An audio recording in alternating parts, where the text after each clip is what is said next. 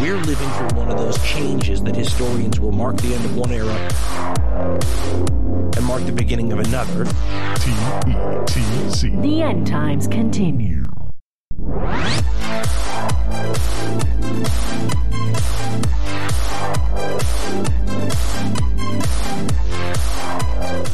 Welcome to the End Times Continue, recording on the 3rd of December. I don't know why my voice is so much louder now than it usually is, but something's fucking broken. I'm Dino, and you are.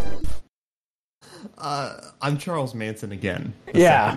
How many times have we restarted this episode? So for the listeners, we've probably started this episode probably 8 times at this point now. Yeah. Something's broken. Something in my audio chain is broken. I changed nothing. But you know what I did do is take a fucking Windows update recently. Oh, that'll do it. Oh my god. I changed nothing. I have a backup save of all my settings, and I loaded the backup save, and everything's still broken. So something is fucked. Yeah, Microsoft will be like, oh yeah, but what if we just undid all those? Yes, it's the worst. So I don't know what's wrong. I don't know what's going on. But things are recording now, and this is as good as it's going to get, people. Because I have no clue what's broken. I have to sit down and dig through shit. I might have to rebuild my entire audio chain because something is very broken. Okay. Holy shit, everything's very broken. You know, I tried to open up antiwar.com links. Guess what? No, archive.today or .is and all these other fucking aliases they use, they block fucking the one dot fucking DNS resolver from Cloudflare. So I can't... The listeners have no idea the pain that you went through. It was like 20 minutes of me falling down a rabbit hole trying to find a workaround. And the workaround is basically that I have to go into all of my settings and set a custom DNS resolution in my fucking router settings because I'm not using my goddamn ISP's DNS. That's fucking insane. I'm not doing that. I'm not saying I trust Cloudflare, but I do know that one dot doesn't do certain things that ISP DNS resolvers do. So I'm not going to fucking switch back to my ISP's DNS resolver just to see fucking archive.today links. Fuck you, archive.today. The entire goddamn internet runs on Cloudflare's fucking infrastructure. You lost!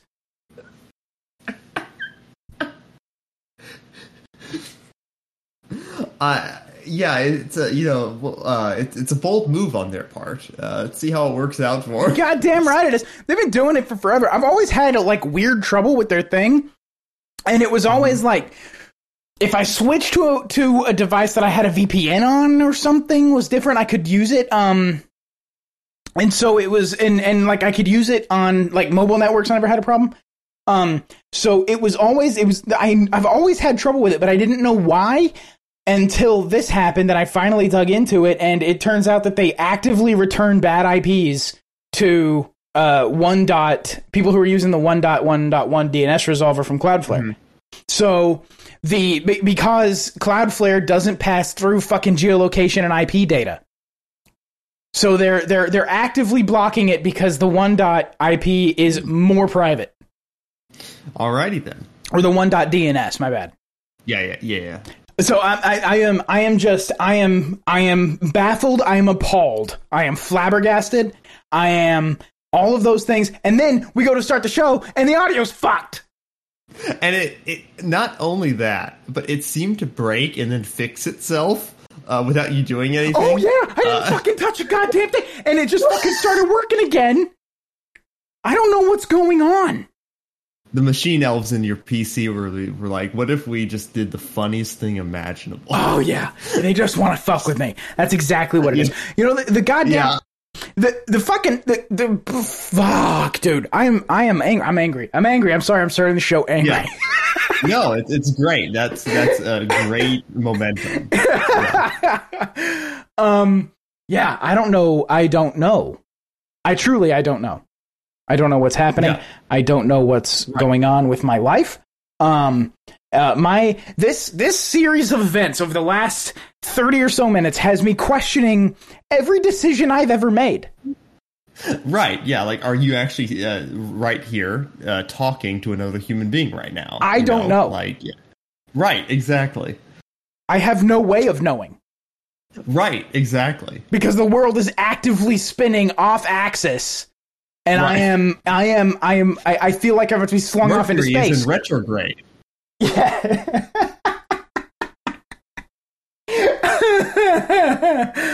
I don't know what's. I have no fucking clue what's happening. Anyway. There are things to talk about, though. We can't be stopped. Not by this bullshit. Right. I'm not going to let this beat me. I wouldn't tempt fate, Dean, before this whole episode just crashes. I refuse to be defeated. I refuse to be defeated by this. You know what else has been happening? Dude, my fucking graphics card is dying. I use 3 monitors. I have one of them will just lose connection, and I have to go back to the graphics card and plug it in again. And I don't think it's the monitor. It's one of my newer monitors, and it doesn't it's the one that I keep on portrait mode off to the side. Anyway, it just will lose connection and it goes away, and I have to go back to the back of the computer and replug it in. My computer is falling the fuck apart. Well, see, this explains a lot. You've been obviously pushing your computer to its absolute limits, and it's like, no, I'm done. It's rebelling now. That's actually, you know what? That's actually not false, because the first thing I did when I built it was overclock everything. Your poor GPU was begging for mercy, and you're just like, no, more. Yes, I will squeeze every drop of performance from every little piece of silicon in this thing. Yeah. It is, I guess. Man, it is what it is, dude. I just don't know. I just don't understand. Honestly, the machine's very old. I built it a long time ago, so it should be falling apart now. But now you're age shaming it? Unbelievable. Yeah. The abuse just never stops. It's a geezer. It's a piece of shit. It uses a fucking walker to render Blender renders. It's the worst goddamn thing on the planet. Its mother was a toaster.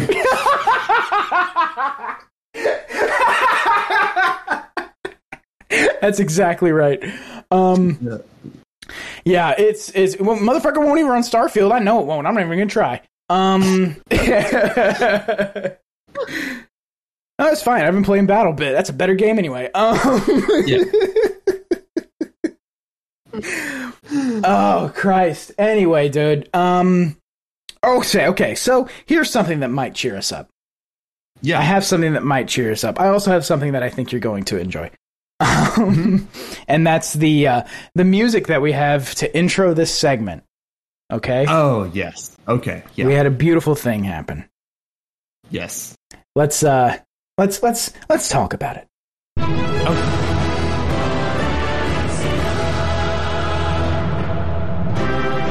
It's over, people. The wait has finally concluded. We no longer have to sit back and ask, is Henry Kissinger dead yet? It has happened. We are done. Finally. Like, people always talk about, when like these, like celebrities or like people who were like well-known die, and it's like, they were old. It happens, it just happens. But the worst part was that these people were like dropping like flies, and he was still going. Yeah, it was just an affront to nature.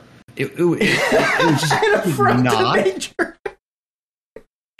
Like, really, like you have this man who just refused to die.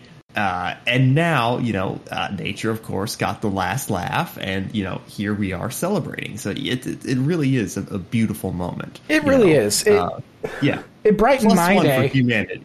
Yeah. Yeah, when it happened, when was it? It was the other day, right? It was like Friday evening? I can't remember now. Yeah, the 29th.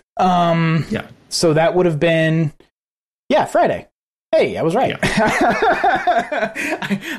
I had no confidence in that whatsoever. I should have just said it like I knew something. Yeah, we're not going to get fact checked anyway, so usually we can just say things. It doesn't matter.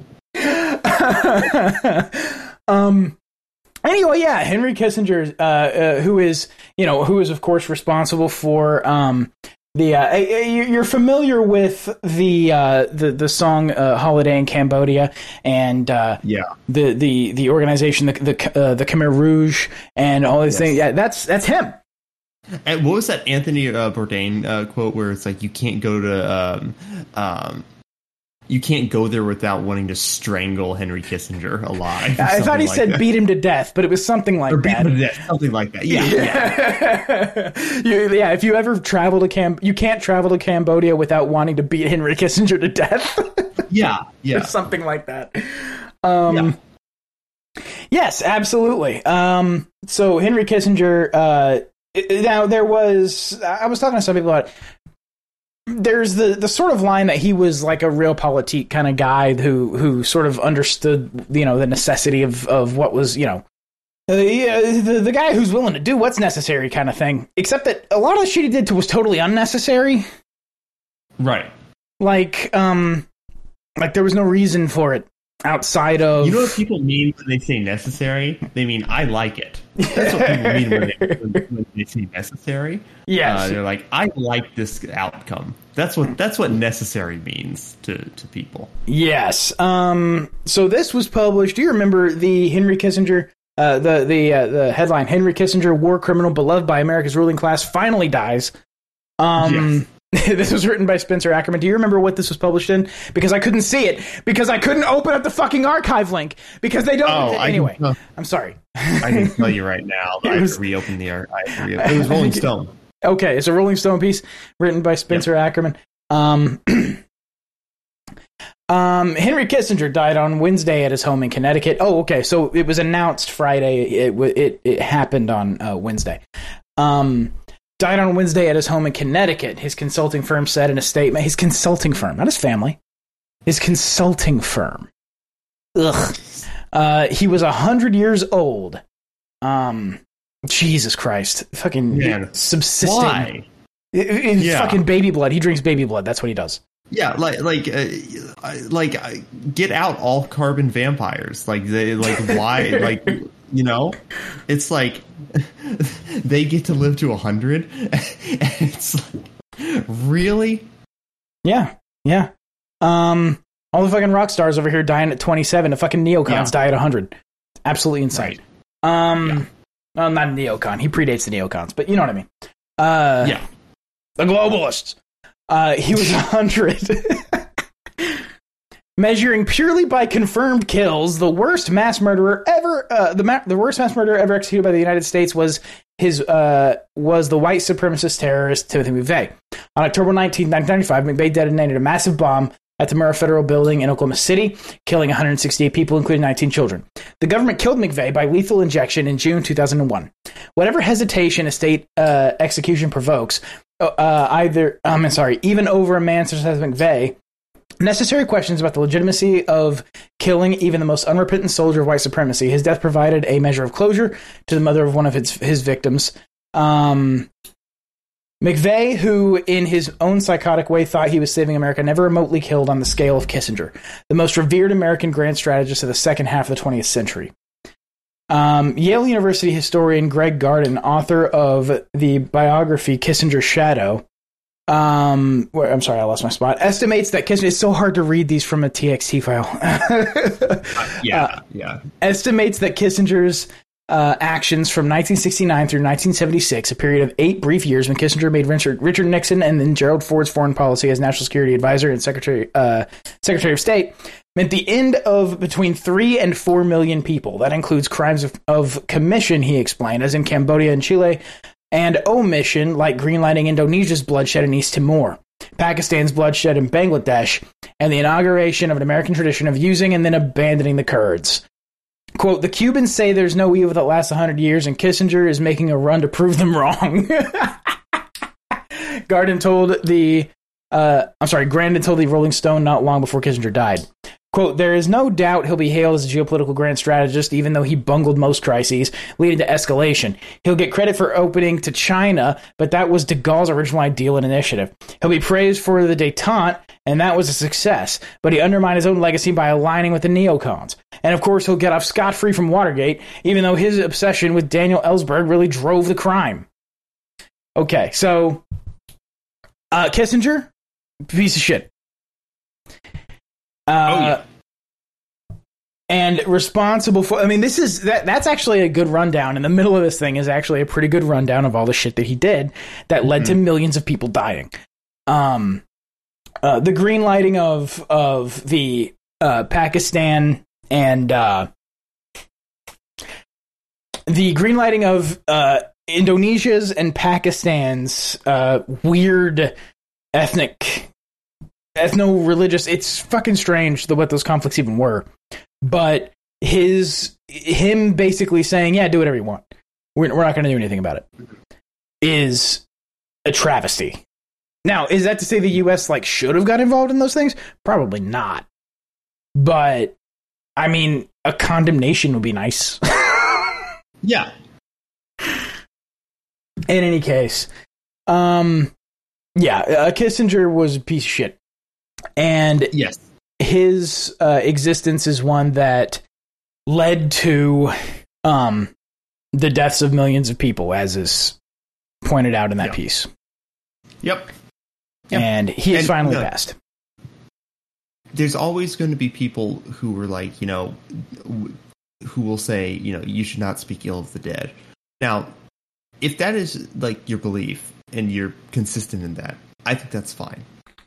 With that said, the people who are always so willing to stick their neck out always do it for the worst people imaginable. You know what I mean? And yes. It always seems to me that it's okay, if you don't like that, that's perfectly fine. I am of the belief that when you're a person whose very existence causes people across the world death and suffering, I think it's good when you're no longer here. I think that is a good thing. It's one of those things where it's I think, and truthfully, right, it's there is some type of feeling of a grave injustice that he made it all the way to 100 when obviously his victims did not. But yeah, it's better late than never. Exactly. He was part of. I will say this: he wasn't the first to operate on this theory that the United States can pretty much do whatever the fuck it wants internationally. Of course, yeah. But he basically, Kissinger was the model for the neocons in the 80s and 90s and now.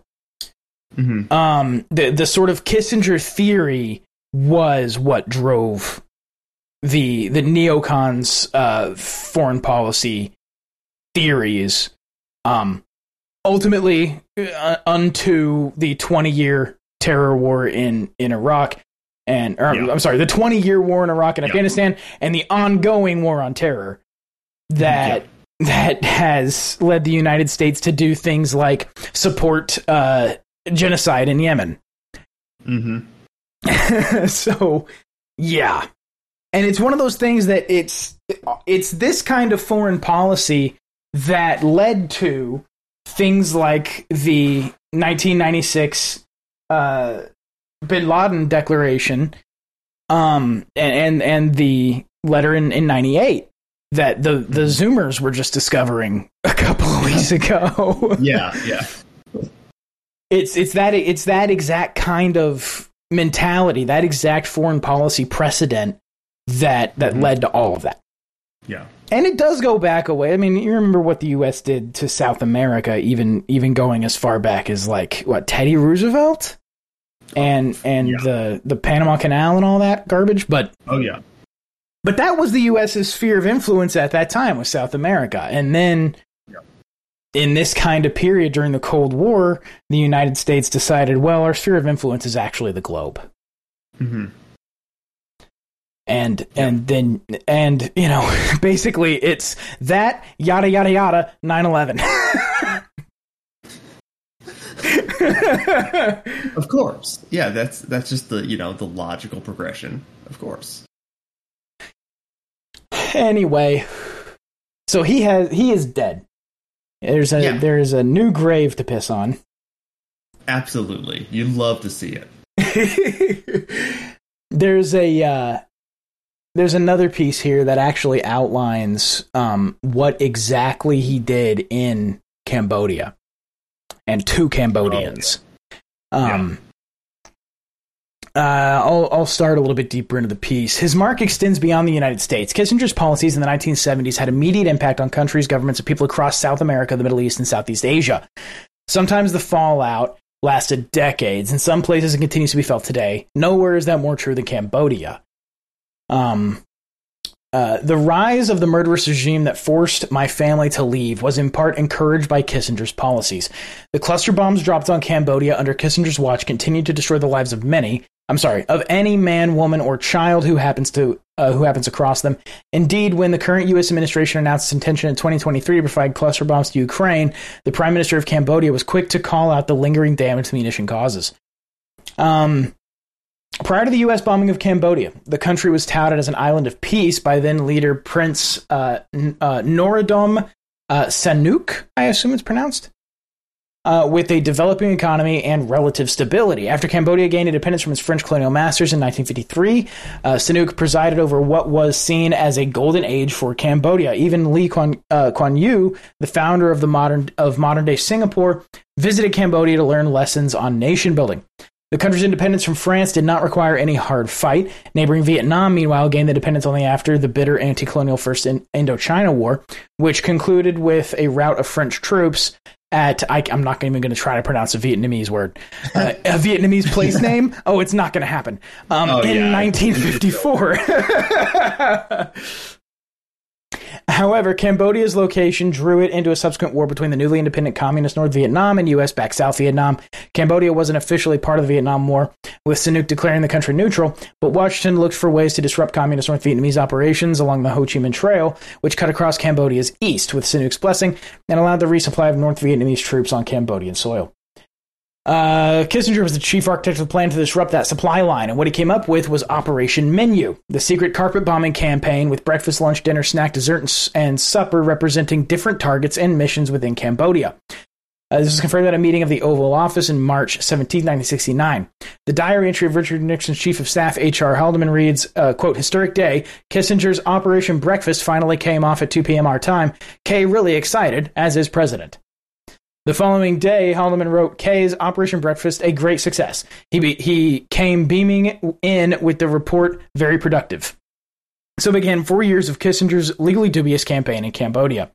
To Kissinger, Cambodia was a sideshow, to use the title of William Shawcross's damning book, exposing the story of America's secret war with Cambodia from 1969 to 73.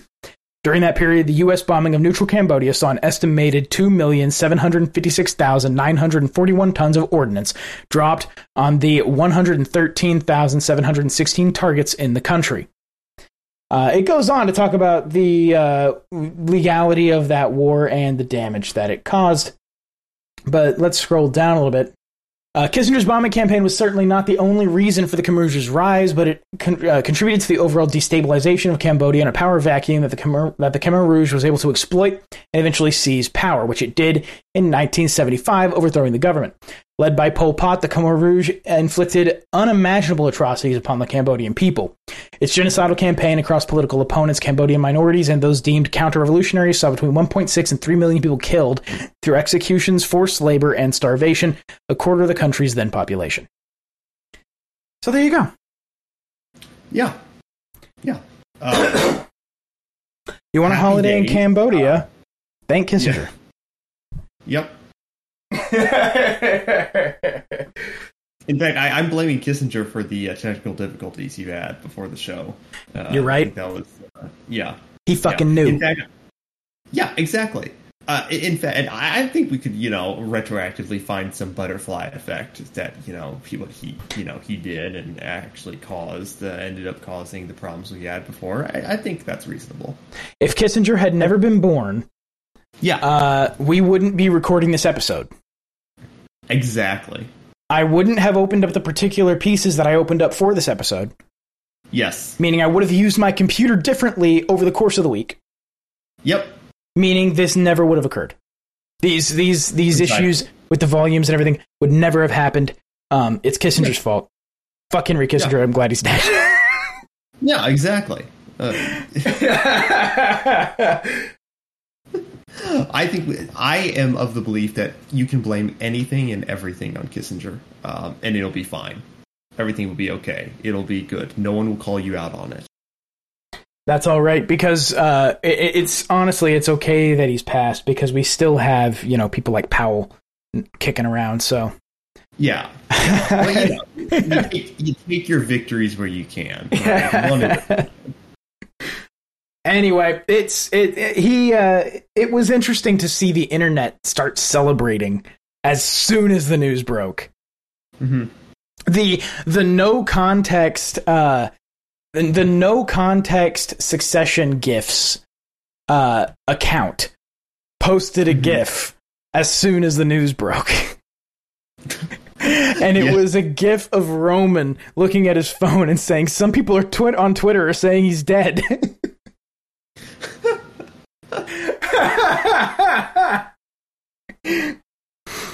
It was a big deal. It was interesting to see the internet kind of come together. Oh, it was great. You love those moments. Yeah. So, but he has passed, and so let's hear the fanfare one more time to close it out. Absolutely.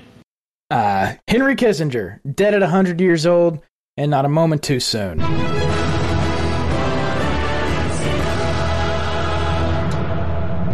Rip Bozo. Yeah, Rip Bozo. Rest in piss. Yeah. You won't be missed, motherfucker.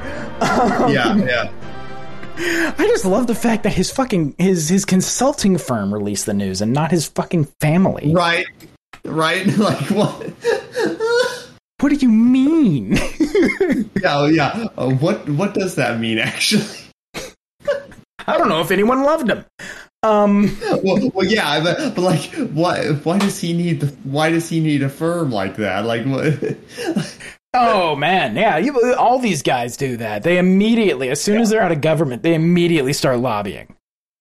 Oh yeah, it's fucking ridiculous. But yeah, that fanfare, by the way, Final Fantasy 14.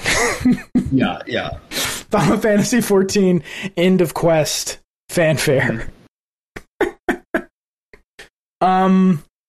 Which is great. I actually that might be my favorite version of the Final Fantasy victory fanfare. Yeah, it's great. Yeah, I think it's better than the Final Fantasy 16 one.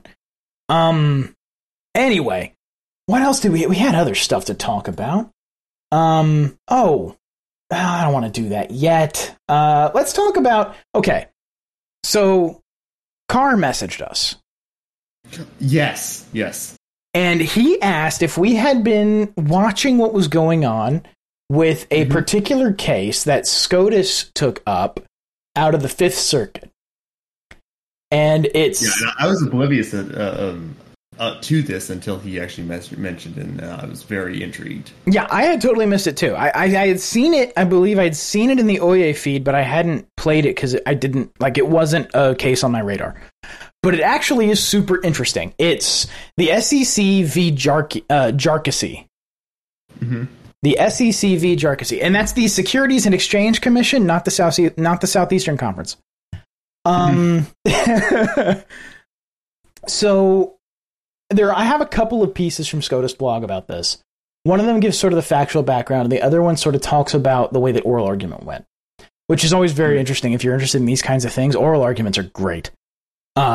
Because you get a feel sort of for what the justices care about based on the questions that they ask and kind of where they're leaning. And sometimes you can tell where a justice is leaning. Sometimes you can't. Sometimes it's like they're just legitimately curious about a couple of things. But the factual background here. Okay, so next term, the justices will hear the government's appeal of a decision by the U.S. Court of Appeals from the Fifth Circuit that found the funding mechanism for the Consumer Financial Protection Bureau unconstitutional.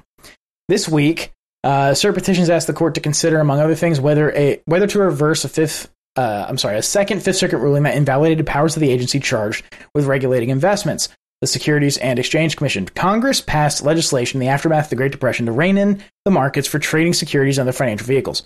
To enforce these laws, Congress created the SEC. It granted the agency the power to regulate investors through either lawsuits in federal court or internal hearings in front of an administrative law judge, or ALJ. In 2013, the SEC ordered George Jarkissi and his advisory firm, Patriot 28, to appear before the ALJ regarding their alleged mismanagement of a pair of hedge funds controlling $24 million. Jarkissi responded by suing the agency, arguing that its structure and enforcement powers violated the Constitution. Under federal law, investors may challenge only final internal decisions by the SEC in the courts of appeals. Accordingly, a federal district court told Jarkissi he had to wait until his agency hearings had finished before he could bring the suit. The ALJ resumed hearings regarding Jarkissi's conduct, and the agency eventually charged him with violating the securities laws. His day in court finally having arrived, Jarkissi appealed. That's actually an interesting issue because he didn't really get a day in court. We'll talk about that. Jarkissi appealed his constitutional challenge. Jarkissi appealed his constitutional challenge to the Fifth Circuit. A divided three-judge panel issued its decision in May of last year, nearly a decade after the legal battle began. The Fifth Circuit agreed with Jarkissi that three pillars of the SEC violate the Constitution. First, it held that Congress flouted the Seventh Amendment, which guarantees the right to a jury trial in most civil lawsuits by permitting the SEC to seek civil penalties through internal proceedings instead of in court. Second, the appeals court concluded that the grant of broad authority to the agency to choose between those two options as an enforcement tools overstepped the doctrine that Congress must provide an intelligible principle when delegating regulatory power. Finally, the court ruled that Congress violated the separation of powers by shielding ALJs from removal by the SEC without the permission of an external review board, while limiting the president's power to fire members of that board as well as the agency's commissioners. And the government, of course, is appealing to the Supreme Court, asking for a reversal. So this is interesting. The factual background of this is that he was basically part of a... it's not strictly extrajudicial, but it's like it's an administrative hearing where they said, okay, you're guilty and you owe money. Oh, okay. Which is it's really interesting. So the oral arguments for this case occurred, and here we go. I have the piece up for that as well. Wednesday's argument in the SEC v. Jarkissi was oddly distant from the decision of the lower court in the briefs arguments of the parties. The decision of the U.S. Court of Appeals for the Fifth Circuit, vigorously defended by George Jarkissi, the target of long-running SEC proceedings, accepted three separate constitutional challenges to the SEC's apparatus. Specifically, it held the Seventh Amendment right to a jury trial does not tolerate the imposition of civil penalties in an administrative proceeding, that Congress cannot properly delegate the decision whether it should use administrative action rather than civil action in court to redress alleged misconduct, and the statutory procedures for appointment of the SEC's administrative law judges violate the Constitution's appointments clause. The justices said not a word about the second challenge, which is interesting, and they made only one offhand comment about the third challenge when Justice Brett Kavanaugh suggested in passing that the administrative law judge's appointment won't pass muster with him. The rest of an unusually long argument, more than 2 hours, was devoted to the first question. On that point, the justices were deeply divided. The Supreme Court has decided several cases over the last half-century considering the extent to which Congress can call for adjudication of disputes before administrative agencies where a jury is not available. One of the earliest of those cases, Atlas Roofing v. Occupational Health and Safety Review Commission, validated the proceedings under which OSHA imposes penalties for workplace hazards in administrative proceedings. Several later cases, though all involving disputes between private parties, have rejected various aspects of statutory schemes, most prominently the Bankruptcy Code, that shifted adjudication of disputes away from traditional civil courts with juries. As expected, some of the justices were wholly unsympathetic to the SEC. Justice Clarence Thomas, for example, has staked out a position in prior cases that the public rights doctrine, the idea that agencies can adjudicate public rights without a jury, cannot apply to any matter depriving an individual of property, so that it would be surprising if he accepted the government's argument here. The other justice clearly dissatisfied with the non-jury administrative proceeding was Neil Gorsuch. He repeatedly ridiculed the argument of Principal Deputy Solicitor General Brian Fletcher, representing the SEC, that the jury trial right is wholly inapplicable to agency proceedings, whenever the public rights that the Seventh Amendment would on your account. I'm sorry, I skipped a line. Whenever the public rights doctrine permits Congress to authorize agency adjudication. For Gorsuch, that amounted to the view that, quote, the Seventh Amendment would, on your account, dissipate, disappear, whatever verb you want to use. For him, accepting that result would allow Congress to overrule the pre-existing Seventh Amendment right simply by transferring an action to an agency. It's a very interesting argument happening here. Because... I'm sorry, continue. No, I was just going to reiterate what you said. That's very interesting. And I was actually going to ask you what the implication of that would be if they ruled in his favor. Well, to talk about that, we have to talk about what's been going on recently with the Supreme Court and the way it's been dealing with these executive bureaus. So there is a line of cases that's beginning to develop, starting with EPA v. West Virginia, where the Supreme Court seems to be interested in reining in the authority that Congress is allowed to delegate to these executive agencies. EPA v. West Virginia was a case where the court elected to, and I think we've talked about it on the show before, actually. We did, yes. Yes, the court elected basically to reduce the amount of independent regulatory power that the EPA has, by basically saying they weren't allowed to do a thing that they said Congress said they were allowed to do. Whatever. Right. This is all by giving their power by proxy or to a proxy, essentially. Yeah. Well, this is an interesting thing. It's based on a doctrine that's called the non-delegation doctrine, which basically states that Congress has divided the branches of government the Constitution divided the branches of government the way that it did in order to ensure that certain authorities were never with one branch that it shouldn't be with. So Congress cannot, without a constitutional amendment, cannot delegate congressional authority beyond what the Constitution says they have, or says they are able to delegate, to the executive branch. This is one of the reasons that Congress doesn't ask the court for advisory opinions, and the court doesn't give them, is because that would be the court getting involved in the legislating side of things. Well, they're not allowed to do that. And if Congress did ask them, and in fact, I believe they did before, and this is where the principle comes from, if Congress did ask them for an advisory opinion, they would say, no, we can't give you that. We're not allowed to write legislation for you. So, in any case, it's an interesting thing here where you have a line of cases developing where the court is reining in these executive agencies, and the SEC is one of them, and reducing the amount of authority that they have to contravene either legislation or the Constitution.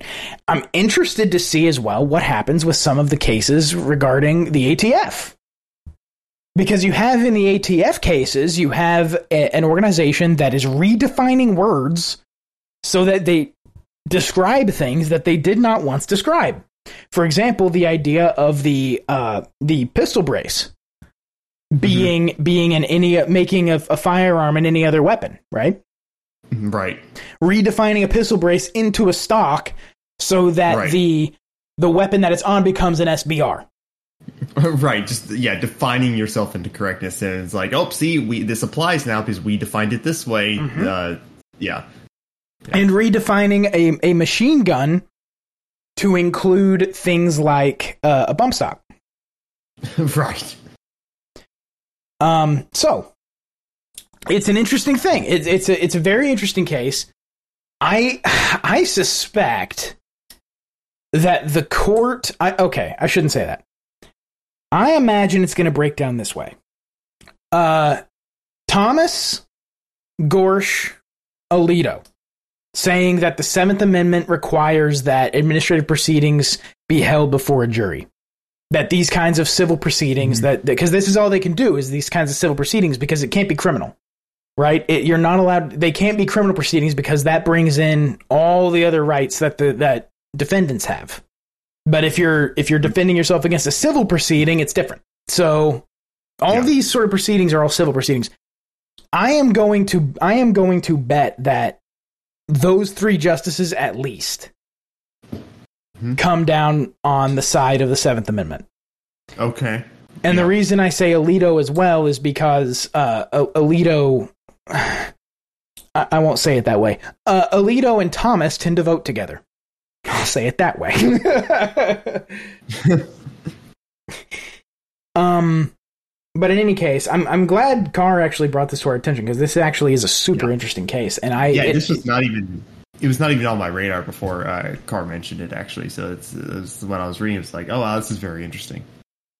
Like I said, I totally skipped over it in the Oye feed because it was just totally not on my radar at all. Right. So anyway, if that line of cases continues, it could be an interesting sort of glimpse at what they're thinking about or what they might do with the ATF. Because if the court is interested in a case like this, if the court is interested in reining in the executive agencies, and they do so in this case, I could absolutely see them reining in the ATF. Where prior to this case, I've been sort of cold on that idea. I don't think that the court is going to really go after the ATF. I don't think that the court is going to. I certainly don't think the court's going to say that the NFA is unconstitutional. Yeah. And especially some of the justices on the court aren't going to say, "Well, Scalia was wrong when he wrote Heller." You know what I mean? Right. So it's interesting. I'm not entirely sure how that's going to go down. But if we start seeing a war between the executive agencies and SCOTUS, that could be very interesting. That'd be great, yeah. Look, man, after Kissinger is dead, all bets are off, right? It's like, the floodgates are open now, so who knows? Anything can happen. The planets are realigning. Right, exactly. It's fascinating. By the way, one thing we didn't talk about. Everybody was posting that. So the ADL posted on Twitter how great Kissinger was. Oh, no. I didn't see this. You didn't see? Oh, my God. No. Dude, they got community noted. Let me pull it up. Oh, that's great. I think it'll be in this, and I think it'll be... Oh, no, it's not in this conversation, which means it's probably gone. Okay. I think it'll be in my photos. I have to read this to you. This is absolutely incredible. So, the ADL tweeted, Henry Kissinger was a towering intellect, diplomat, and practitioner who, not without controversy, helped shape American foreign policy with a lasting impact worldwide. A refugee from Nazi Germany and the first Jewish Secretary of State, he was unapologetic about his heritage and his embrace of the importance of American global power and democratic values. Oh my God. Kill me. Well, they got slayed, dude. I'm glad. Jeez. Readers added context. During a meeting of the Washington Special Actions Group, Kissinger said, quote, "If it were not for the accident of my birth, I would be anti-Semitic. Any people who had been persecuted for 2,000 years must be doing something wrong." Oh my God. I didn't know that quote. Oh my God. What? Oh my God. The irony, the pure blissful irony. That is beautiful. Wow. What a grand slam of a community note. Oh, I know. It's just violated, dude. That is just. Yeah. Oh man, it's you watch it and it's like watching a live leak video out of a Chinese factory. It's like, ooh, really? We're just gonna do that to people? Right. Oh my god. The community notes were like the best thing, like about Elon's Twitter. I mean, they were there a little bit before, I believe, but it's still like, you know, that is like of like the new kind of Twitter. That's by far the best thing about it. Oh, they're great. It's like sometimes there's a couple misses, but in general, it's been like just fantastic watching people who deserve to be destroyed get destroyed. Oh yeah, so it's great. Yeah. And one of the great things, too, is when you have people who have the community notes, like authority, whatever that power is that they get, that strange authority from on high to submit community notes. Yeah. People who have it will post screenshots of the culture war happening in the community notes, people. Because people will submit different ones, and it's whichever one basically I think gets the most votes or passes a threshold or something. I don't know how exactly it works, but there will be like competing community notes. There were some on a low ping pandas and Nvidia. Yeah, there was he tweeted something that made a bunch of children angry, which he likes doing, and the children who lied about their age on Twitter because all of his photos are marked to where they don't appear for anyone under 18. So these kids lied about their age to get on Twitter. They're like 14 to 16. And he loves getting them riled up. But somebody had community notes power, and they saw that they were trying to community note low ping. There were like warring community notes. War never changes. Anyway, oh man, that's yeah. Here's the problem too. Here's the thing that's so fascinating about that. How many times have you heard that from like legit like anti-Semites on Twitter? Oh yeah, all the time. They're like, oh well, they must have deserved it because obviously all these other people couldn't be wrong, you know. Like 109, they'll just post 109 on shit. Yeah, exactly. Right. Yeah, and you see this, and it's like that is like word for word exactly what they say. So it's just insane. Yeah, it's just like I didn't know he said that. That's wild. Yeah, he was fucking evil, dude. Right. Yeah. I can't believe the mass murderer said that. I am taken aback. Just shocked and amazed.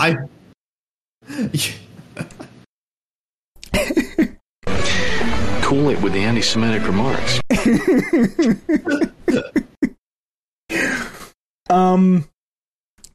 Speaking of the ADL and related organizations, cough Israel.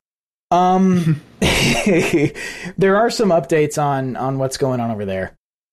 So on the last episode, I think it was on the last episode, we talked about a piece where apparently, much like with the FBI and 9/11, Israeli intelligence had information that an attack was going to be happening, and that it was going to look like what happened on October 7th.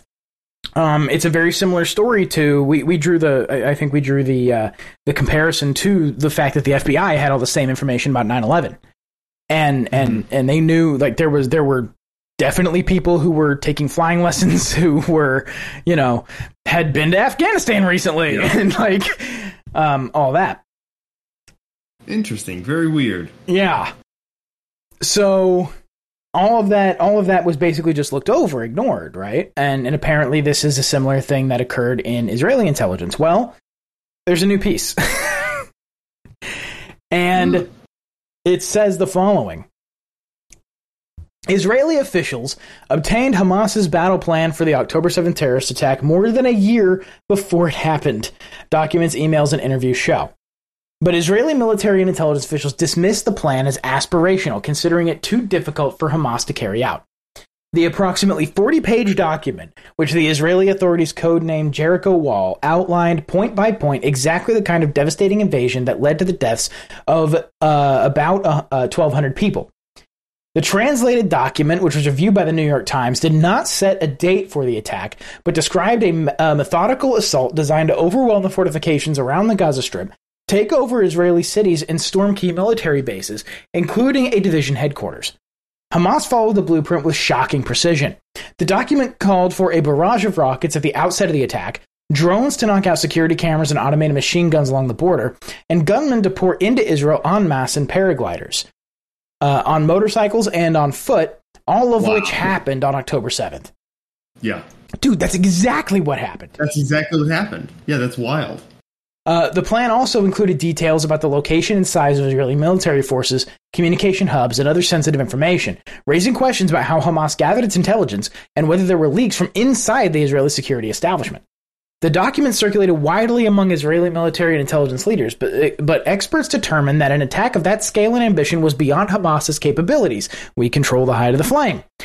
According to the documents and officials, it is unclear whether Prime Minister Benjamin Netanyahu or other top political leaders saw the document as well. Last year, shortly after the document was obtained, officials in the Israeli military's Gaza division, which is responsible for defending the border with Gaza, said that Hamas's intentions were unclear. Quote, it is not yet possible to determine whether the plan has been fully accepted and how it will be manifested, read a military assessment review by the Times. Then in July, just 3 months before the attacks, a veteran analyst with Unit 8200 or 8299, I don't know how you would say that, Israel's Signals Intelligence Agency warned that Hamas had conducted an intense day-long training exercise that appeared similar to what was outlined in the blueprint. So these are the things that we were talking about in the last episode. When intelligence saw that they were doing this inside Gaza, they were doing this training, they said, guys, they're doing this training.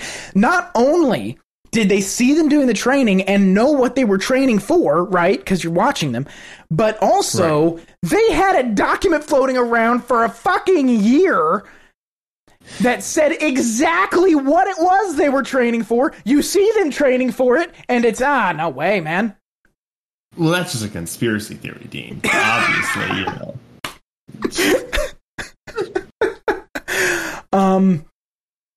But a colonel in the Gaza division brushed off her concerns, according to encrypted emails viewed by the Times. Quote, I utterly refute the scenario is imaginary, the analyst wrote in email exchanges.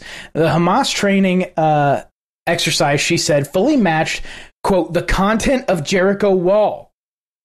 This is a document everyone had seen. And then they see them training for it. And they're still like, no way. Right, yeah.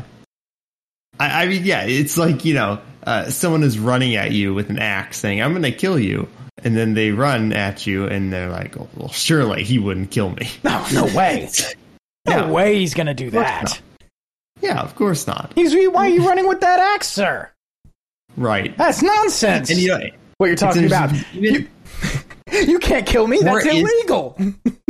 For Israel to claim that Hamas is such a threat that that they're trying to make them out to be, they also have to admit at the same time that they are incompetent. Oh yeah. Oh yeah. That the Israeli government is incompetent is what I mean. Like the fact that they would, in order for them to admit that, they also have to admit that, yeah, we knew this was coming and we just did nothing about it the whole time. Yeah. It's always the fucking story with these intelligence agencies, dude.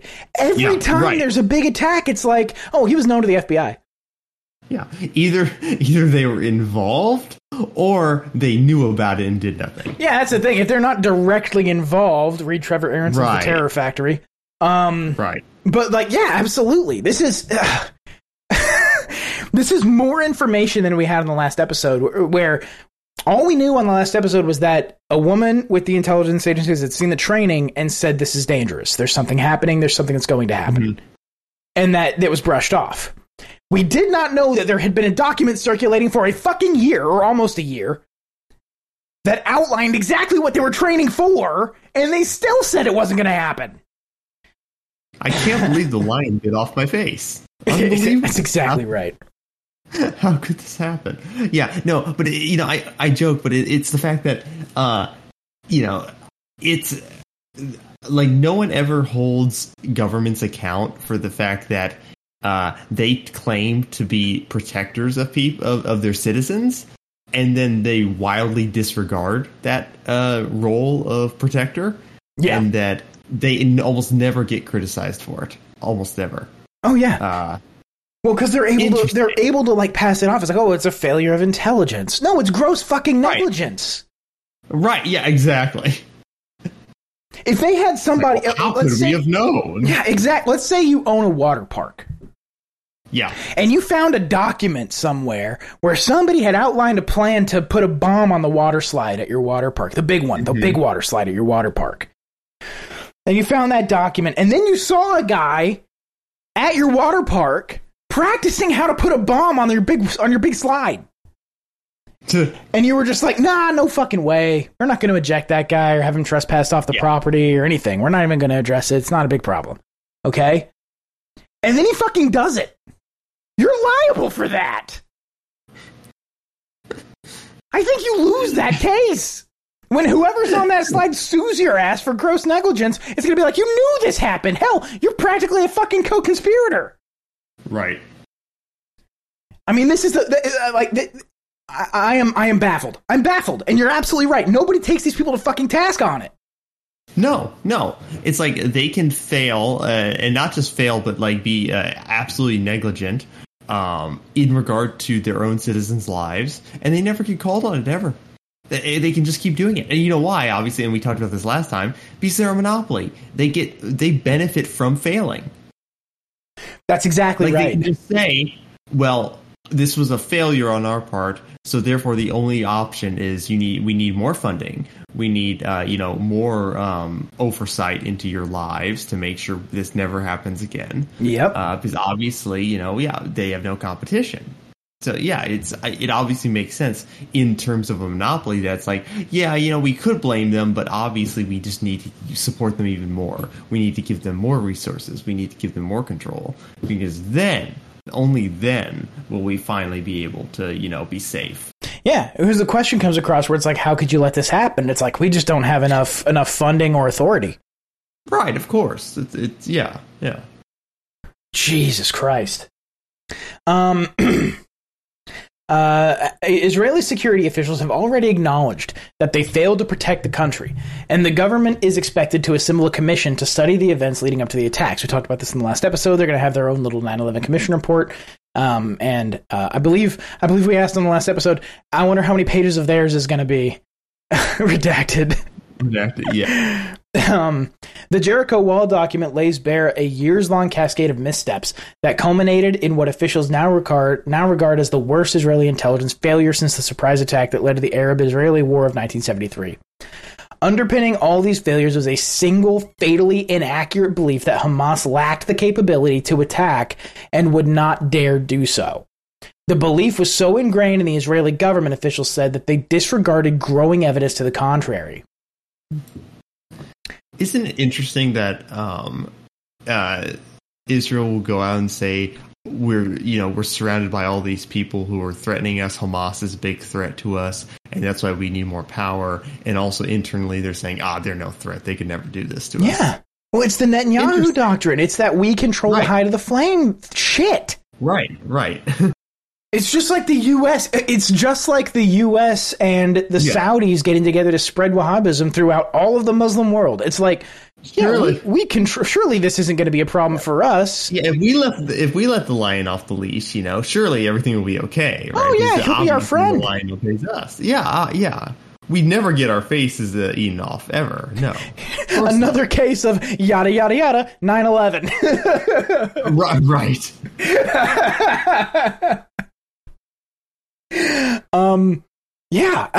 This is honestly, I want to say it's shocking. I want to say it's incredible, but frankly, it's typical. Yeah. Yeah. And that is upsetting. Oh, yeah. Yeah, and again, these people are never held to account. They're never called on it, except for, maybe some, like, obscure anarchist like you or I or something like that, or someone who just, like, is, like, some, like, anti-war person. It's like, yeah, no, they're never actually called on it for just being, like, completely disregarding the safety of the people they claim to protect. It's like, yeah, no, never called on it. Scott's fond of saying it on like videos where cops beat the hell out of people for no reason, but this is your security force. Right, exactly. Yeah. This is who has taken the responsibility for your security. They name whole agencies after it. Right.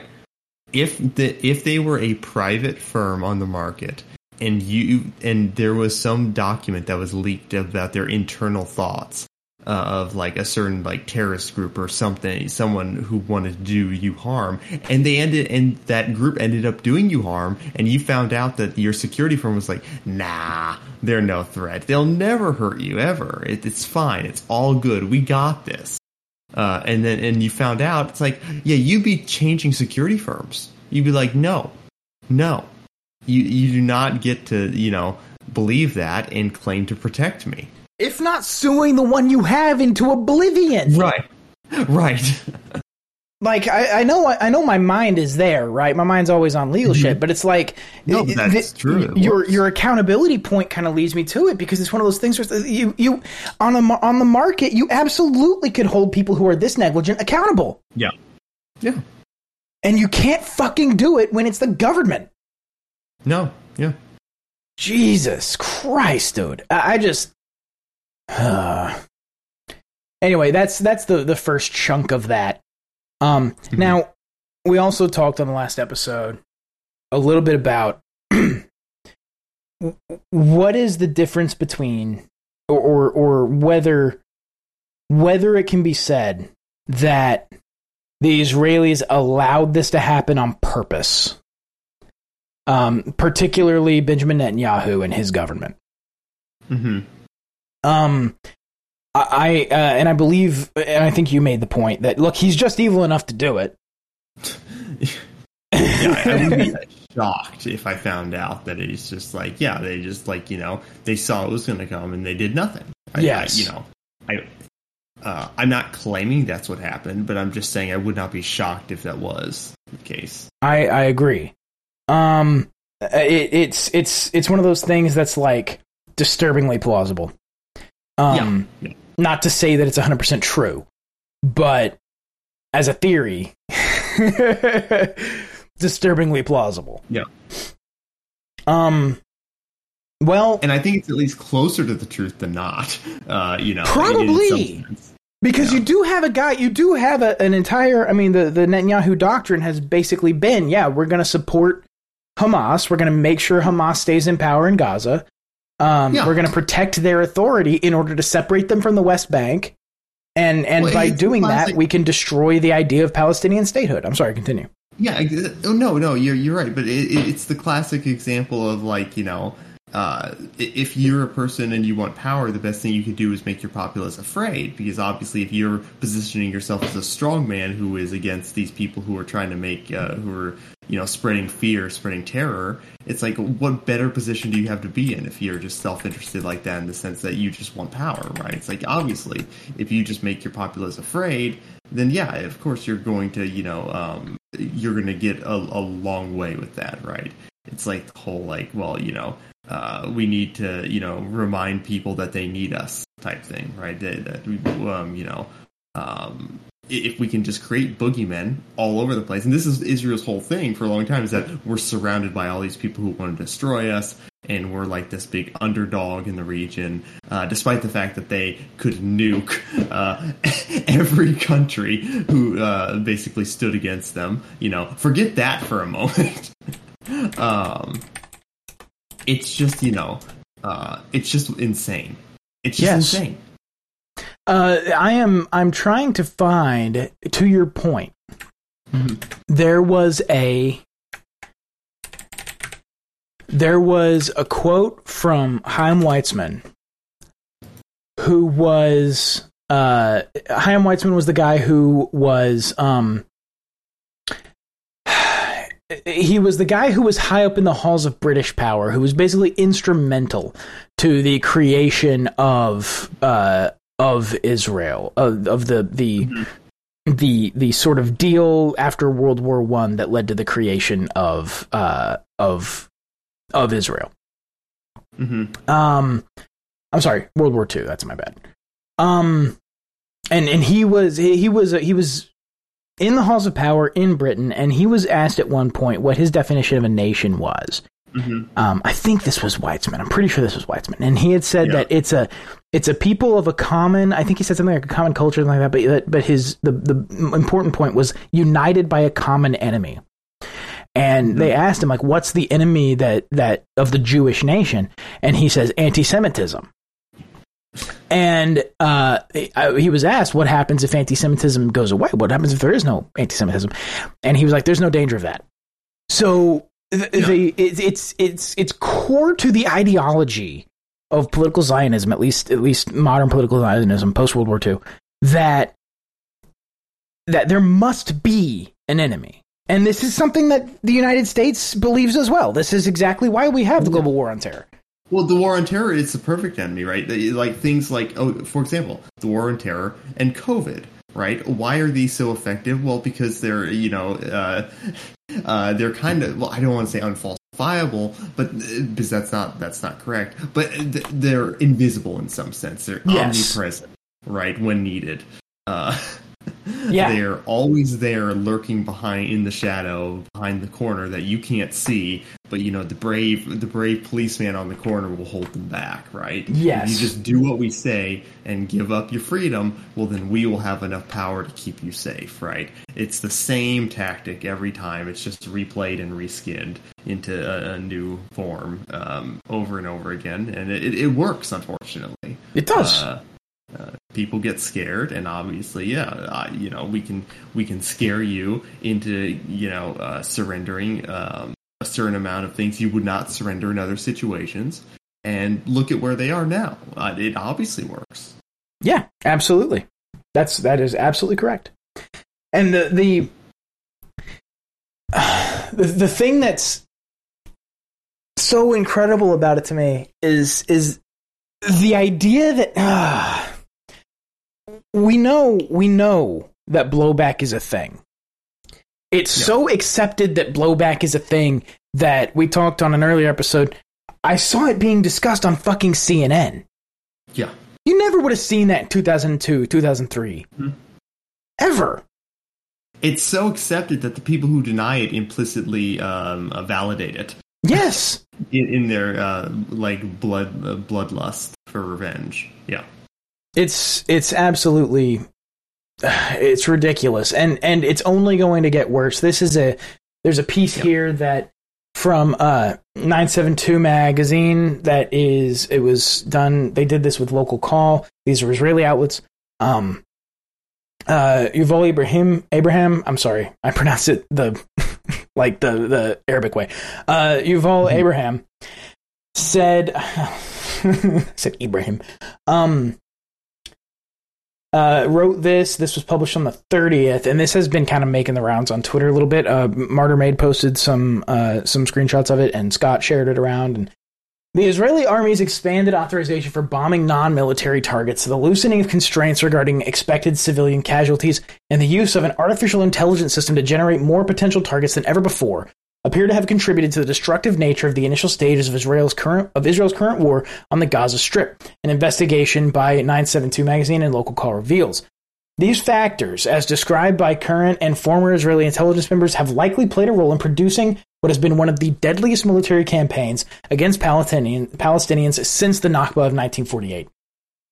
The investigation by 972 and Local Call is based on conversations with 7 current and former members of Israeli intelligence, including military intelligence and Air Force personnel who were involved in Israeli operations in the besieged Strip, in addition to Palestinian testimonies, data, and documentation from the Gaza Strip, the official statements by the IDF spokesperson, and other Israeli state institutions. Compared to previous Israeli assaults on Gaza, the current war, which Israel has named Operation Iron Swords, and which began in the wake of the Hamas-led assaults on southern Israel on October 7th, has seen the army significantly expand. I feel the need now, every time that comes up, I feel the need to say that Israel knew about. Has seen the army significantly expand its bombing of targets that were not distinctly military in nature. These include private residences as well as public buildings, infrastructure, and high-rise blocks, which sources say the army define as, quote, power targets. The bombing of power targets, according to intelligence sources who had first-hand experience with this application in Gaza in the past, is mainly intended to harm Palestinian civil society, to, quote, create a shock that, among other things, will reverberate powerfully and, quote, lead civilians to put pressure on Hamas, as one source put it. Several of the sources who spoke to 972 and Local Call on the condition of anonymity confirmed that the Israeli army has files on a vast majority of potential targets in Gaza, including homes, which stipulate the number of civilians who are likely to be killed in an attack on a particular target.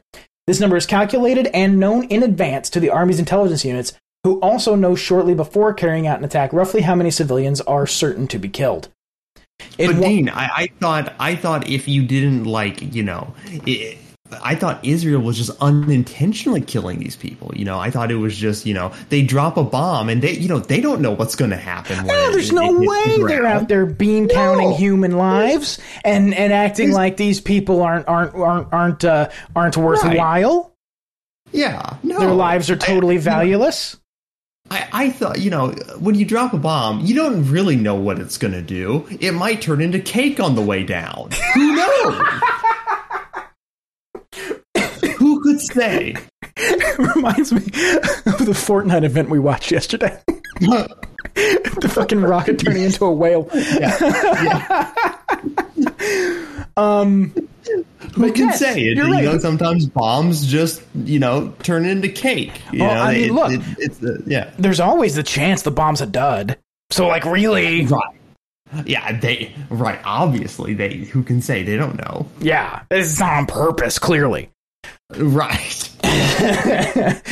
In one case discussed by the sources, the Israeli military command knowingly approved the killing of hundreds of Palestinian civilians in an attempt to assassinate a single top Hamas military commander. The numbers increased from dozens of civilian deaths permitted as collateral damage as part of an attack on a senior official in previous operations to hundreds of civilian deaths as collateral damage, said one source.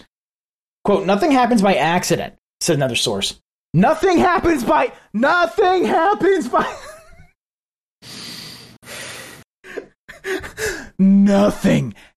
by accident.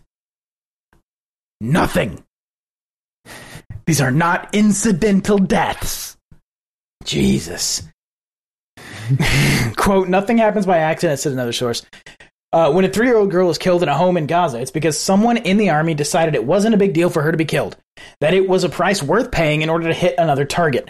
We are not Hamas. These are not random rockets. Everything is intentional. We know exactly how much collateral damage there is in every home. And this is supposed to make it better? I don't know if this person's defending the practice. I think they're just making the statement. Yeah. Oh, okay. Okay, never mind. I thought the way it sounded is like they were trying to say that they were morally superior to Hamas because they, at least we know. Well, honestly, it does beg the question: are they? Right. Yeah. That's how I interpret it. But maybe I to be fair, I'm probably skewed on this. So. Well, no. It does beg the question of: are they morally superior? The Hamas rockets are random. Right. These people are knowingly bombing families. Yeah, right. Who is morally superior in that case? Yeah. It's kind of questionable, right? Obviously both are bad, right? But if we're talking in shades of gray here, okay, according to the investigation, another reason for the large number of targets and the extensive harm to civilian life in Gaza is the widespread use of a system called Habsora, quote, the gospel, which is largely built on artificial intelligence and can, quote, generate targets almost automatically at a rate that far exceeds what was previously possible. This AI system, as described by a former intelligence officer, essentially facilitates a, quote, mass assassination factory. According to the sources, the increasing use of AI-based systems like Hepsora allows the army to carry out strikes on residential homes where a single Hamas member lives on a massive scale, even those who are junior Hamas operatives. Yet testimonies of Palestinians in Gaza suggest that since October 7th, the army has also attacked many private residences where there was no known or apparent member of Hamas or any other militant group residing. Such strikes, sources confirmed to 972 and Local Call, can knowingly kill entire families in the process. In the majority of cases, the sources added, military activity is not conducted from these targeted homes. Quote, I remember thinking that it was like if Palestinian militants would bomb all the private residences of our families when Israeli soldiers go back to sleep at home on the weekend, one source who was critical of this practice recalled. Another source said that a senior intelligence officer told his officers on October 7th that the goal was to, quote, kill as many Hamas operatives as possible, for which the entire criteria around harming Palestinian civilians were significantly relaxed.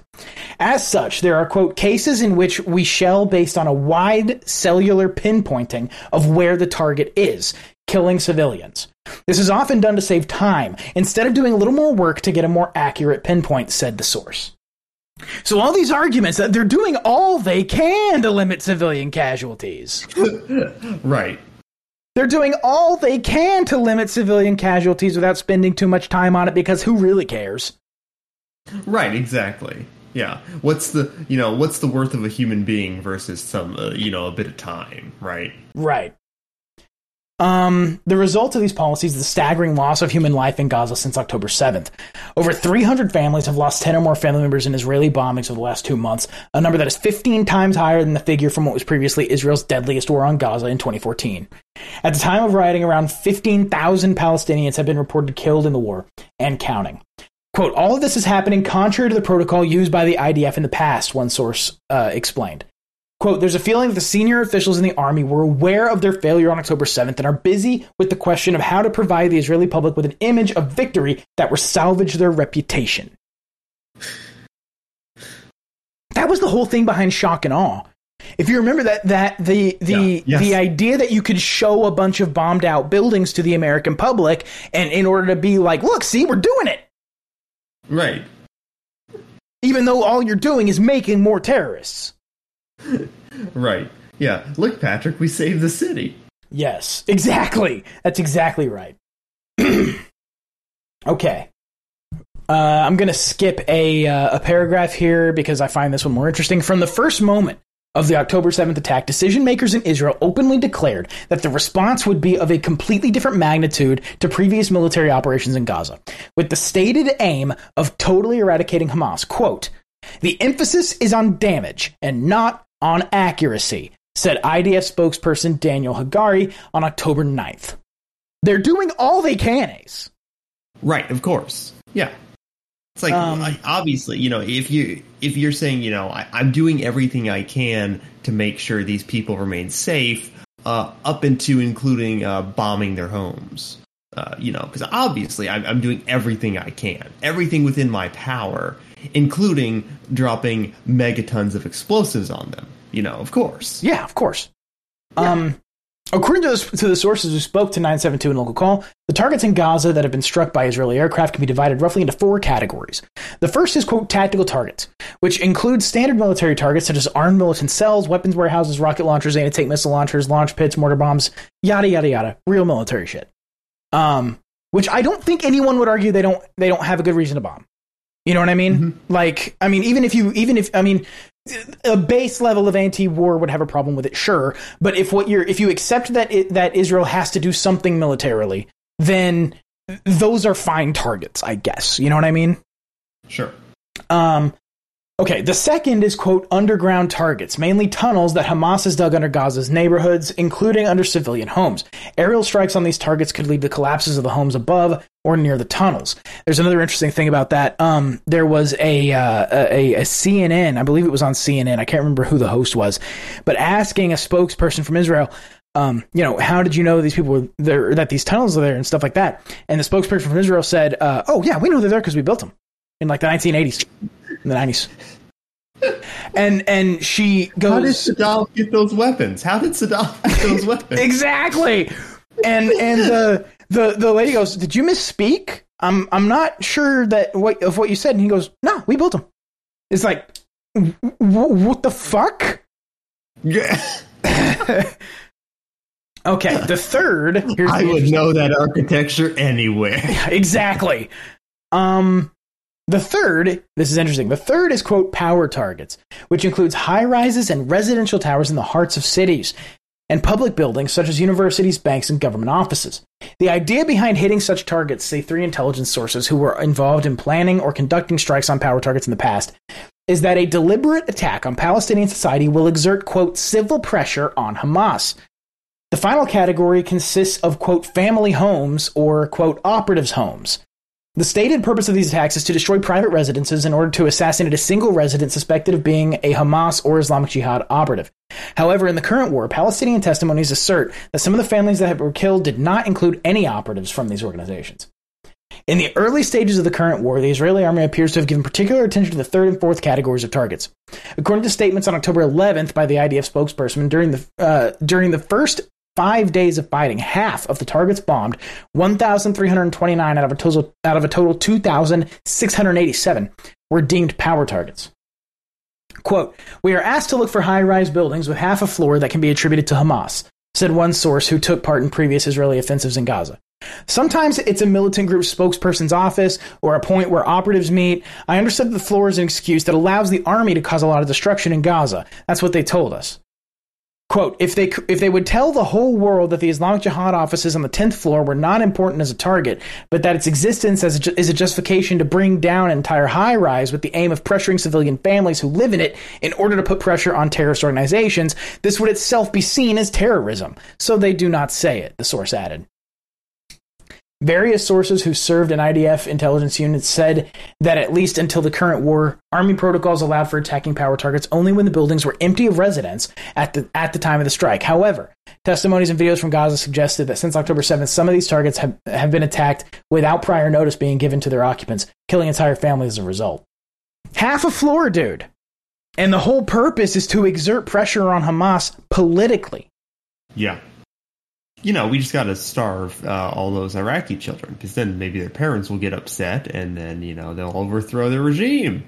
We just have to fly a couple of planes into a couple of buildings, because then maybe the U.S. military will leave the Holy Land.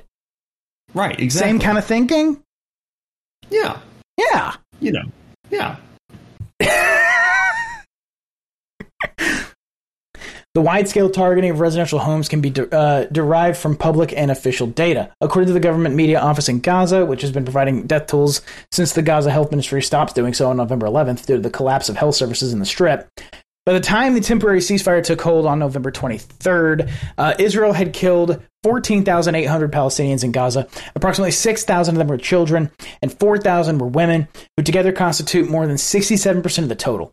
The figures provided by the Health Ministry and the Government Media Office, both of which fall under the auspices of Hamas government, do not deviate significantly from Israeli estimates. Surely killing a bunch of innocent people would never backfire. No, it can't. Surely not. That's impossible. Of course not. It's never happened. Okay, I'm going to skip down a little bit, because this is another interesting little chunk of this. I'll link this piece, because this is fascinating. Okay. Yeah. According to the Israeli army, during the first 5 days of fighting, it dropped 6,000 bombs on the Strip with a total weight of about 4,000 tons. Media outlets reported that the army had wiped out entire neighborhoods. According to the Gaza-based Al-Mazan Center for Human Rights, these attacks led to, quote, the complete destruction of residential neighborhoods, and destruction of infrastructure, and the mass killing of residents. As documented by Al-Mazran and numerous images coming out of Gaza, Israel bombed the Islamic University of Gaza, the Palestinian Bar Association, a UN building for an educational program for outstanding students, a building belonging to the Palestine Telecommunications Company, the Ministry of National Economy, the Ministry of Culture, roads, and dozens of high-rise buildings and homes, especially in Gaza's northern neighborhoods. On the fifth day of fighting, the IDF spokesperson distributed to military reporters in Israel, quote, before and after satellite images of neighborhoods in the northern strip, such as, I'm not going to try to pronounce that, and Al-Furqan, named after a mosque in the area. In Gaza City, which showed dozens of destroyed homes and buildings, the Israeli army said that it had struck 182 power targets in I'm not going to pronounce it, and 312 power targets in Alpha Khan. Oh my god. These fucking bees. Power targets. Oh, yeah. We just makes them sound big. Makes them sound like they matter. Right, yeah. Makes them sound like they're strategically important. Yeah, it's like when you drop a bomb and you call it a surgical strike. Surgical. Surgical, Dean. Yeah, very surgical. Yeah. Yeah, we're performing. So surgical. Surgical in the sense that, like, fucking who's the fucking Batman villain? Who's the plastic surgeon who just guts people? Pig? Yes, Pig. Yeah, him. That kind of surgical. Right. Jesus. In May 2021, for example, Israel was heavily criticized for bombing the Al Jalaa Tower, which housed prominent international media outlets such as Al Jazeera, the AP, and the AFP. The army claimed that the building was a Hamas military target. Sources have told 972 and Local Call that it was, in fact, a power target. Quote, the perception is that it really hurts Hamas when high-rise buildings are taken down, because it creates a public reaction in the Gaza Strip and scares the population, said one of the sources. Quote, they wanted to give the citizens of Gaza the feeling that Hamas is not in control of the situation. Sometimes they topple buildings and sometimes postal service and government buildings. Although it is unprecedented for the Israeli army to attack more than 1,000 power targets in 5 days, the idea of causing mass devastation to civilian areas for strategic purposes was formulated in previous military operations in Gaza, honed by the so-called Dahya Doctrine, I assume that's how I pronounce it, from the Second Lebanon War of 2006. According to the doctrine, developed by former IDF Chief of Staff Gadi Eisenstadt, who is now a Knesset member and part of the current war cabinet, in a war against guerrilla groups such as Hamas or Hezbollah, Israel must, let's see if this describes terrorism at all. Israel must use disproportionate and overwhelming force while targeting civilian and government infrastructure in order to establish deterrence and force the civilian population to pressure the groups to end their attacks. The concept of, quote, power targets seems to have emanated from this same logic. Interesting. So you're causing a panic. You're causing people to be afraid in order to get a political outcome. Interesting. Yeah. Yeah. Really gets the noggin jogging. It really does, doesn't it? Yeah. It almost sounds like you want to create I don't know, fear among a population in order to achieve an outcome that you otherwise wouldn't be able to achieve, like maybe a political one. Huh. Fascinating. That's just a theory.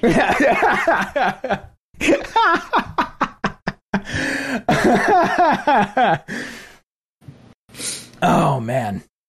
It goes on. There are horrifying pictures in here. There's talking about particular attacks that occurred. It goes further into the AI system that they're using, but this is a fucking travesty. And the fact that here's the thing, the fact that they are at this point admitting that it's like, no, we don't actually try that hard to keep civilian casualties down. In fact, civilian casualties are part of the process. This is something that is incredible to me. Mm-hmm. Because all we've been hearing about as people who were fucking furious about the way that civilians have been treated during this entire process, all we've been hearing is, well, they're doing their best. Right, of course, All they've been saying to American media is, well, they're doing their best. Well, they tried really hard, Yeah. They really try to keep civilian casualties down. They really do. No, I'm sorry. What does fucking civil pressure mean?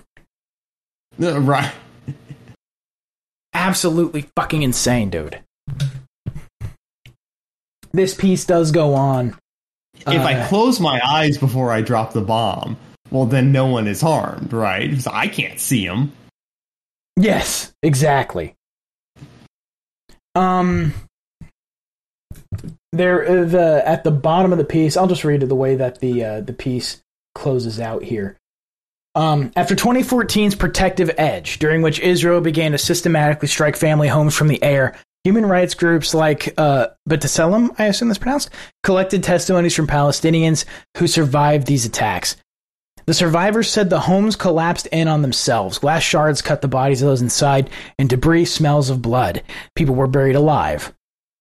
This deadly policy continues today, thanks in part to the use of destructive weaponry and sophisticated technology like Habsora, but also to a political and security establishment that has loosened the reins on Israel's military machinery. 15 years of insisting that the army was taking pains to minimize civilian harm, Gallant, now defense minister, has clearly changed his tune. Quote, "We are fighting human animals, and we act accordingly," he said after October 7th. It sounds like the kind of people who I think that America should align with. Right, yeah, you know. I'd love it if my tax dollars went to these fucking cretins. You know, it's almost, this always reminds me of, like, you know, whenever you hear about a shooting in a police officer involved shooting, you know, or like the bullet escaped the officer's gun. It randomly landed in the skull of a child. Yeah. Yeah. They would word it something along the lines of child dies after police firearm goes off. Spontaneously combusted out of the gun. Wow. Can you believe that? Unbelievable.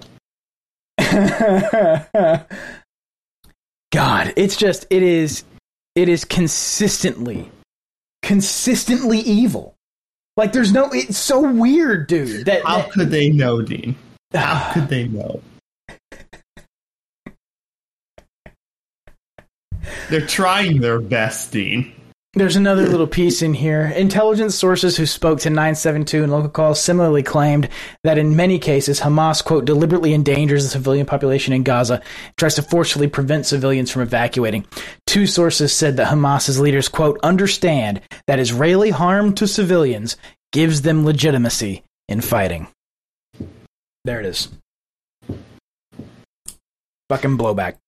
In very simple terms, too. These people are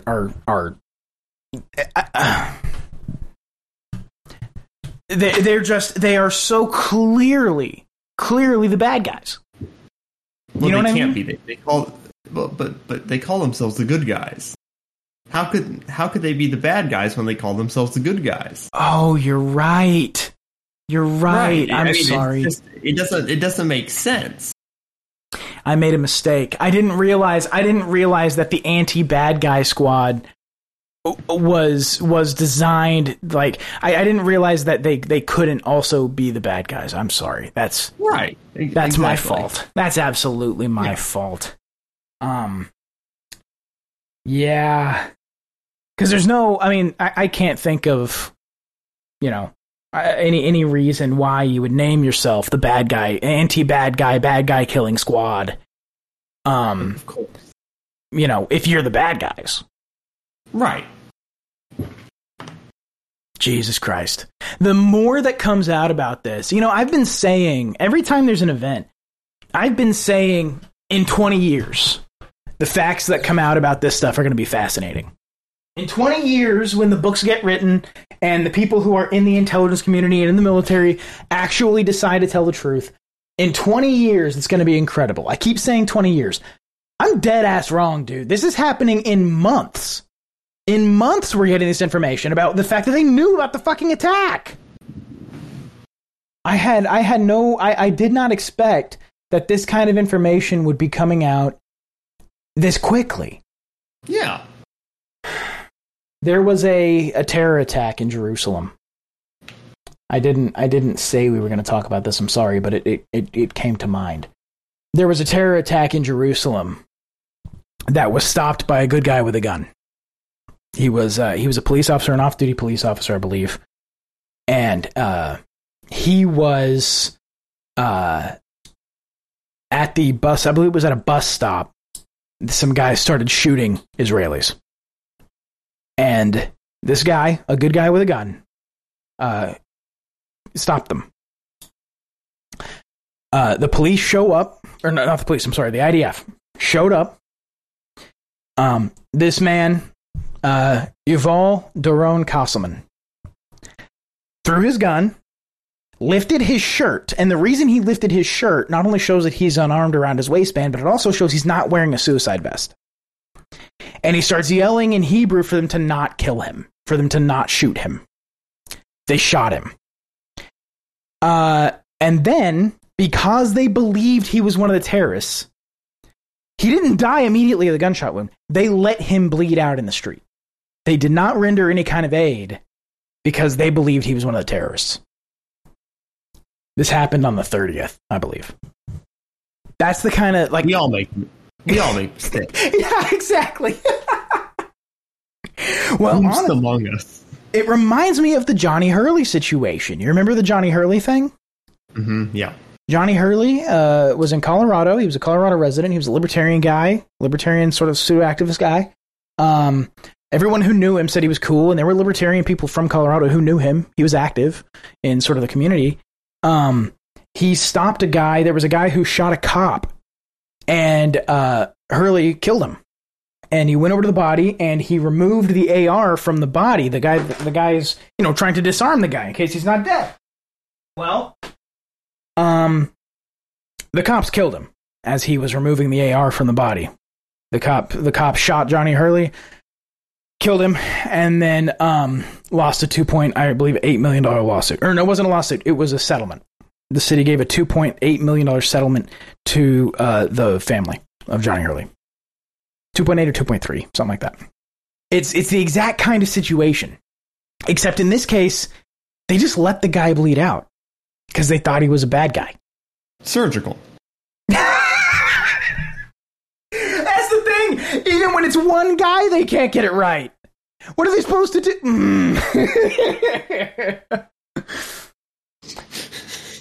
I mean, you remember the story from the rave, right? That the IDF was responsible for some proportion of those deaths. I haven't seen any confirmation of how many, but the choppers were shooting at the rave goers, the concert goers at that rave. Like, I don't. This is it's just negligence all the way down, man. Yeah, it's negligence at very best. At worst, it is pure sociopathy. Pure sociopathy. And it's inexcusable, and the fact that so many people are trying to excuse it's disgusting. You know what I'm saying? You ever think how if you just say, well, we're trying our best. If we just say we're trying our best here. Look, man, we had a bad day. We're trying our best here. Oh, man. I am so fucking done, man, with all the people who are just like, doesn't Israel have a right to exist? Doesn't it have a right to defend itself? That's not what they're doing. That's not what they're doing. Stop lying. Stop it. It's stupid. Stop carrying water for a nation state, first of all. That's fucking ridiculous. You're totally cucked. And secondly, stop carrying water for this nation state in particular. I just don't understand the perspective of people who do this. I really don't. But the good news is they're losing public support and they know it. You know what I mean? Yeah. Oh, yeah. They know they're losing it. There was that, I can't remember, I think we talked about it before, but that leaked audio that came out, you remember that? Where they were talking about how, like, there's a generational divide in the people who support Israel. Like, the youth do not fucking care.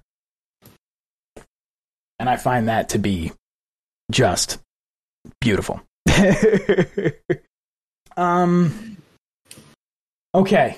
So was that all we had? Did you have any more? Trying to think here. I think that's all I had. I know there was a lot of reading this episode, and that's pretty dry, but it's just a lot of information. It's very informationally dense. You know what I mean? So it's dry, but there's a lot there. God damn it! Why did I? When you said that, son of a bitch, man. What? When you said that. It's why did I have that behind the scenes thing? Yeah, when they're talking about why did I forget his name? When they're talking about Star Wars, and they're like, it is so dense. It just had so much going on in every scene, and they're talking about the visual vomit of all of that going on. Yeah, of the last movie, the something. Fuck! Now I can't remember even what the movie was called. The Last Skywalker or something? No. It was during the prequels. It was when he was saying it was like every scene is so dense. There's just so much going on. It's like there's so many explosions. Yes, so okay. Going on. When George got carried away with the CG, yeah, doing everything on blue screen. Because that'll look great in 30 years. You know, you're going in for a surgical strike, and, you know, BB's just sitting there, and he's like, you know, I kind of got carried away. Oh, man. Oh, shit. Okay, was that all we had? Yeah, that's all I had. All right. Let's do plugs then, man. Okay. I'm off Twitter, so I'll plug my what do I want to plug? You know what? You plug. Okay. Pacing Jouska, Jouska on Twitter, and on Blue Sky as well, pacingjouska.bsky.social. The show is TETC.show on Blue Sky, and on Twitter it's TETC show. That give you enough time? I will plug my Substack. Okay. asarcus.substack.com. All right. Excellent. Okay. Well, that's it. Thank you, everybody, for listening. Later, guys. Peace. Thank you for listening to another episode of The End Times Continue. For links and other information, come see us at TETC.show.